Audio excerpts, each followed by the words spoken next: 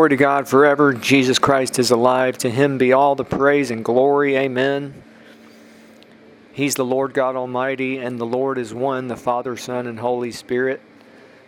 He's the most wonderful, beautiful person in the universe. He's merciful, gracious, long-suffering, abounding in goodness and truth, and infinitely more. Amen. Humans were born to fellowship with him. Amen. Heaven is filled with his glorious presence. Lord, I bless those listening to this message, and I believe with them you'll reveal your glory to them in the wonderful name of Jesus.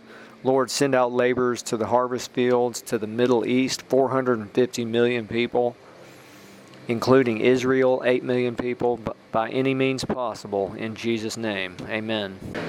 This is Wonder and Reality. My name's Jim. One of the purposes of our life, and perhaps the purpose of our life, is to lose ourselves in God, in his presence and glory.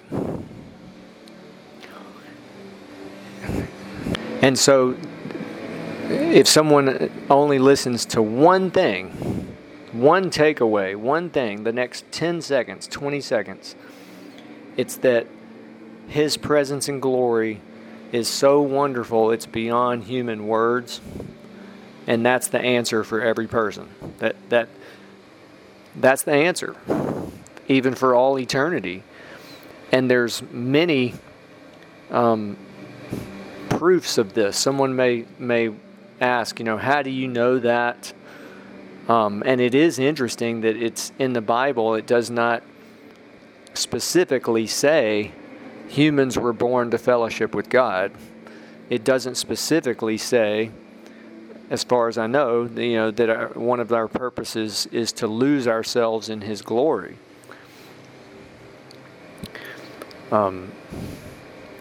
It does in the epistles. It's Paul wrote about the fellowship with the Holy Spirit. May the fellowship of the Holy Spirit be with you.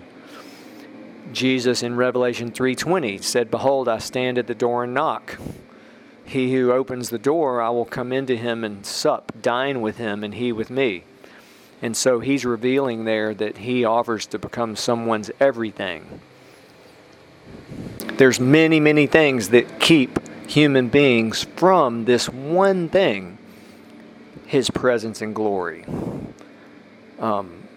There's much I could say about that, but a key is seeking him with your whole heart.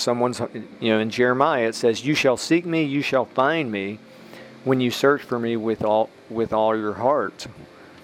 And Jesus, actually, the first commandment: love the Lord your God with all your heart, soul, mind, and strength, with everything that you have. When someone does that, they experience his presence and glory. They'll only want him.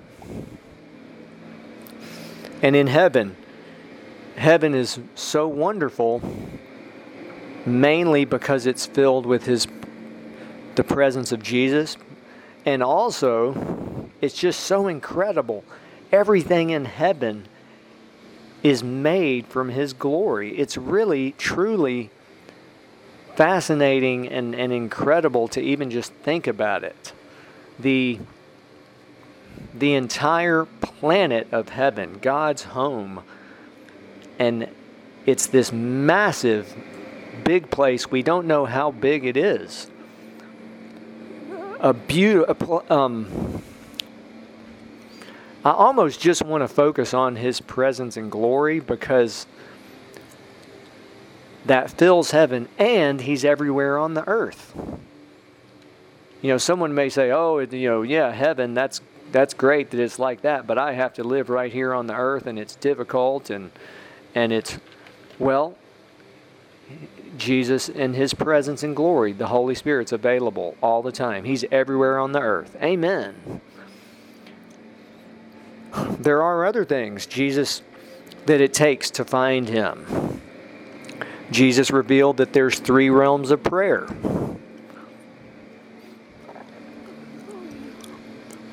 A human has the privilege of going into those realms of prayer. He spoke about persistence in 2 parables, Luke 11, Luke 18, persistence. He said we must pay the price. and count the cost. And so it all comes under the umbrella, you might say, of seeking Him with our whole heart, loving Him with everything that we have, and then also loving others as we love ourselves. And it's such a key, because when, if some, let's say a believer, many believers, we want to walk with God, we want to do ministry. Well, the whole key is the anointing, the presence of Jesus. A great man of God said brilliantly, the anointing solves everything. Solves everything, both in our personal life and in our effort to serve God and walk with Him and to be in ministry. I mean, it solves everything. And Reinhard Bonnke one time said he can do in 1 second what would take us a millennium. And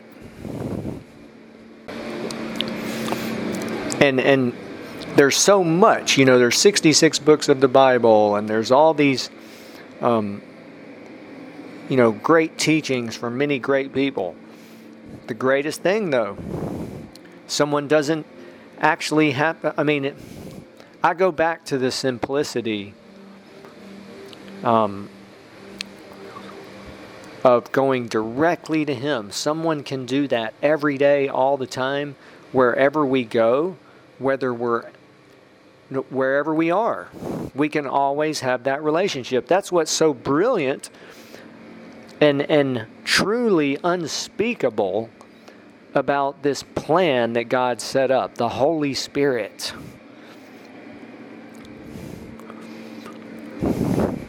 Amen, amen. Someone knows Him as Lord and Savior. They've got God Almighty living in them, within them, and all around them all the time. Amen, amen. Briefly, a teaching in recent days, a great man of God is teaching about prayer, and there's a simple truth that he reveals. I want to simplify it. There's praying with the Spirit and praying in the Spirit.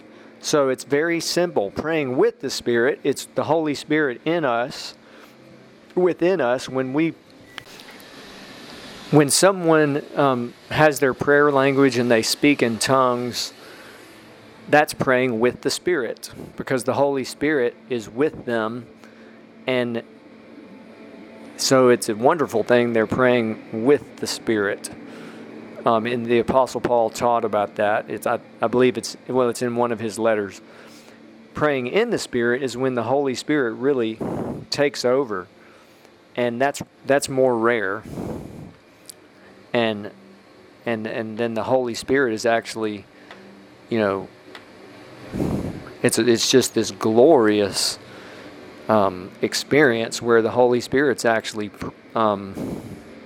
you might say,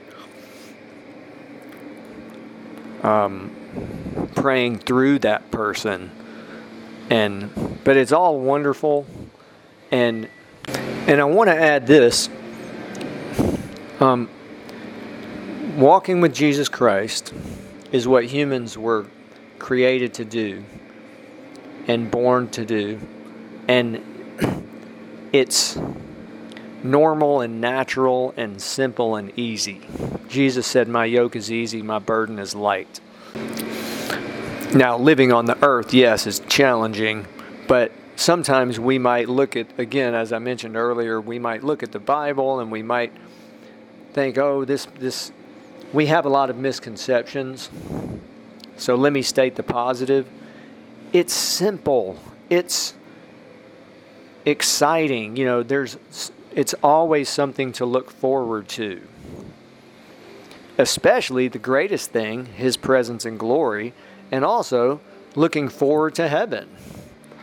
But we're on the earth, and every day can be an adventure. There's a big misconception. People try to find purpose in many, many different ways. Some, even including believers, they try to find purpose in through their work, through their relationships, through family, through all kinds of things. Those are good things. But Humans were born to walk with Jesus Christ, to fellowship with Him. And so we were created to walk with Him. But again, the key, when someone meets Him directly and has that relationship with Him, that's the key. Something I want to add about hell, it's not a pleasant subject. It's controversial. But in this series, I want to continue about heaven, hell, and angels. Something that I want to add, I have not emphasized this much, if at all, but okay, the lost souls in hell their suffering is horrible. Their suffering and their torment is horrible beyond human comprehension. And they can do nothing to get relief from their suffering, such as the things that we do on the earth. We as humans on the earth are privileged to be able to do many things to cope and to deal with the challenges and the problems and the difficulty of living on the earth. There's many things. If we listed them, it might be more than 100 things that people do. In hell, they can do none of those things to get any relief. So very briefly, I do want to give a summary of some of their suffering. And then before I do that, though, I want to emphasize that in the most detailed description of hell is in the book A Divine Revelation of Hell by Mary Baxter. And one of the main themes of the book is when Jesus interacted with 19 specific people in hell. And remember, in hell, there's billions of lost souls. It's a large place. It's enlarging itself. There might be, our ministry estimates there's 50 to 60 or more billion lost souls in hell, and 100,000 more approximately going there every day. So I almost don't want to get into specifics, but there's a reason. And I believe in this book, Jesus revealed these 19 people for a specific, obviously, everything in the book is important. But with these 19 people, one of the patterns and themes is God and Jesus Christ and the Holy Spirit gave them numerous times to repent and called them and called them and called them. And that's a clear thing. I'm going to read something in just a minute about that. But here's an overview of their suffering, which Jesus specifically told Mary Baxter there are many different types of torment in hell, but all are burned with fire. And so Mary Baxter saw this happening, that flames would literally start at their feet and go up over their whole body, including their head, and then die down sometimes, but there would still be flames on their body burning, and they're burning them, and their flesh is falling off of their body. And lost souls in hell have all their senses, and their senses are much stronger in hell. They are confined to pits or cells. The cells are small, dug into the earth with metal bars in front of the cells. The pits are in the ground and only 3 feet deep, so apparently they can't even stand up. They're just having to lie down. Now, maybe they can stand up, but if they try to get out of the pits, demons overpower them and keep them in the pit. And so they're also on these burning embers that are like the red hot embers you see in a campfire. They're on those all the time. The flames are basically, I almost want to correct some things I've said in the past. Apparently flames are burning them all the time. And then at times the lake of fire actually comes through hell and burns them fully and then leaves. But even when it leaves, the flames are still burning them, and they're in eternal death. It's excruciatingly hot. The smells are awful and made Mary Baxter sick to her stomach. All the people there, the lost souls, have worms and maggots crawling inside their body that are not affected by the fire. And if they try to remove them, that more just come back. Apparently, Mary Baxter saw the worms and maggots crawling inside their body. There's loud wailing, gnashing of teeth. They can hear that. They have all of their senses and all of their soul, their mind, and their emotions. There's no water, no food, no sunlight, nothing good, no love, and no joy, no laughter,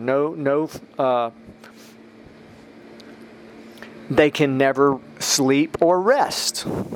So this leads to what I want to add to this, is that they can do nothing to get relief from this suffering like we can do on the earth.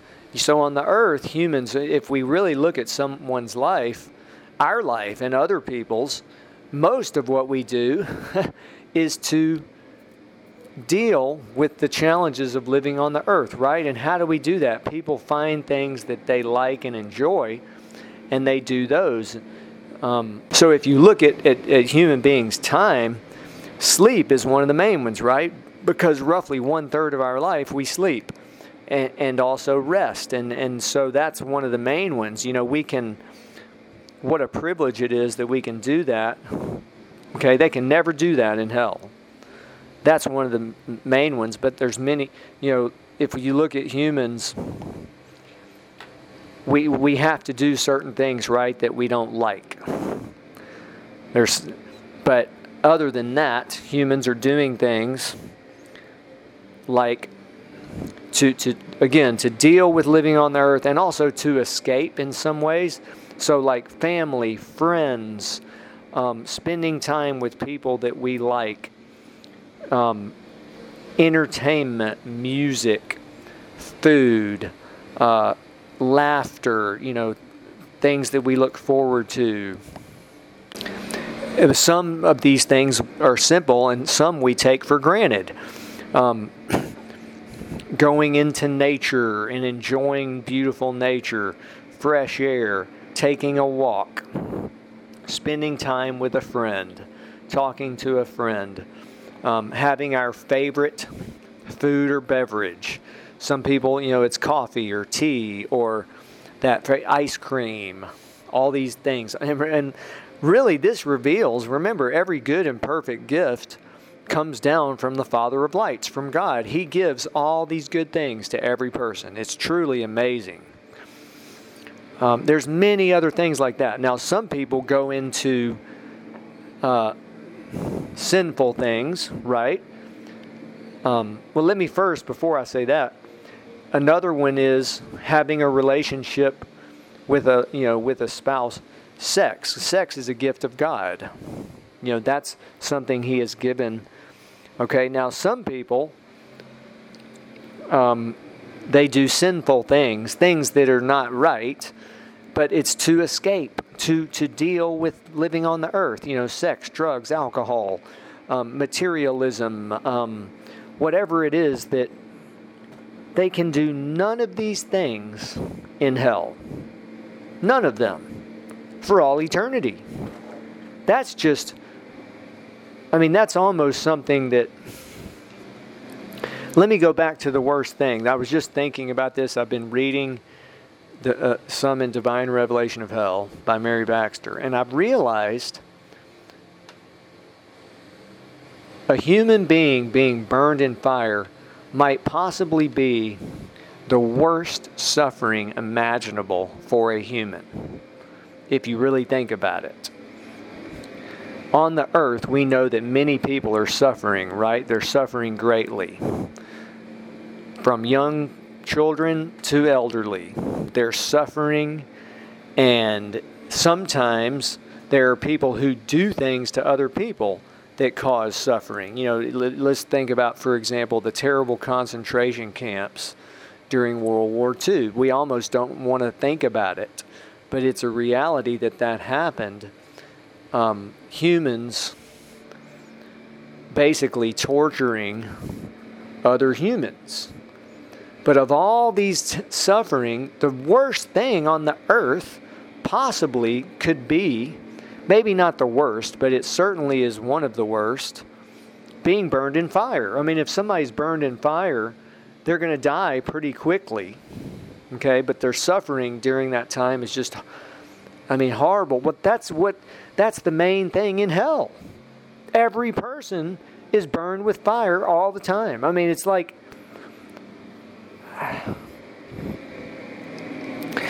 now someone may question this, but I'll just go back to Jesus spoke and revealed that hell is like that. In like at least four, I'm going to give 4 specific examples where Jesus Christ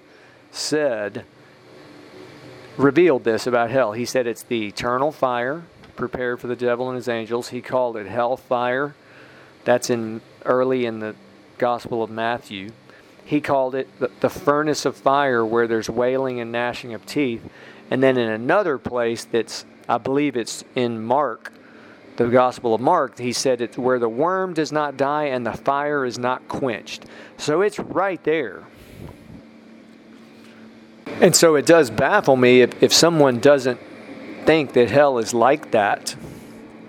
I really don't know how someone can deny these things, because it's also, all we need is Jesus Christ's words. Now, it's also in the book of Revelation about the lake of fire and brimstone, and, there's much about hell, and those who worship the beast have no rest day or night. Those who, there's just, so it's all there. And I want to finish on a positive note, and I want to pray for listeners. The presence of Jesus, so wonderful. And it's the treasure that Jesus spoke about in the parable of the treasure hidden in a field. He said the kingdom of heaven is like treasure hidden in a field, which a man found and hid it, and for joy went and sold everything he had and bought the field. And that treasure, Jesus called it the kingdom of heaven. Really, at the very essence, I believe it's the presence of Jesus Christ, God's presence and glory, which it's amazing. You think about, he's everywhere on the earth. So for a human to find him, let's just go by Jesus' words, it's losing our old nature. Going into the phases, there's 4 phases of knowing God. I'll discuss that maybe in later messages this week. But there's 3 realms of prayer every day. And a great man of God, even in the last year, has taught about how those 3 phases, he said basically we can experience the baptism of the Holy Spirit, which is the 3rd phase of knowing God. We can experience that every day. So likely those 3 realms of prayer that Jesus revealed, it's when he said, ask and you shall receive, seek and you shall find, knock and the door will be opened. Likely those coincide with the 3 phases, the first 3 phases of knowing God, which are being born again, number 2, born of water and the Spirit, and number 3, the baptism of the Holy Spirit. That's in John chapters 3, 4, and 7. Jesus used metaphors. He did not call it being baptized with the Holy Spirit, but he did say born of water and the Spirit. He said that specifically. And so someone can experience that every day. It's amazing. And so when we lose our old nature, the way it's when we seek him with our whole heart, The Holy Spirit puts our old nature to death. He does it. He's God Almighty. He does everything. Amen. And that's the sword of the Spirit. God's, the Holy Spirit's sword is His word to a person directly. It's more than just His word. It's His power, His presence, His glory, His majesty. Included within all of that is Him speaking to someone. Amen. And amen. That's how someone, that's a summary. I've just covered a lot. But if someone wonders, well, wait, if His presence and glory is everywhere on earth, how do I experience it? In the last 2 minutes, I tried to summarize it, but really it's even as simple as just seeking Him with your whole heart. Just being determined. Amen, amen. And that's as I've said in some recent messages, it's pretty fascinating. Doing this, it's the same for every person on the earth.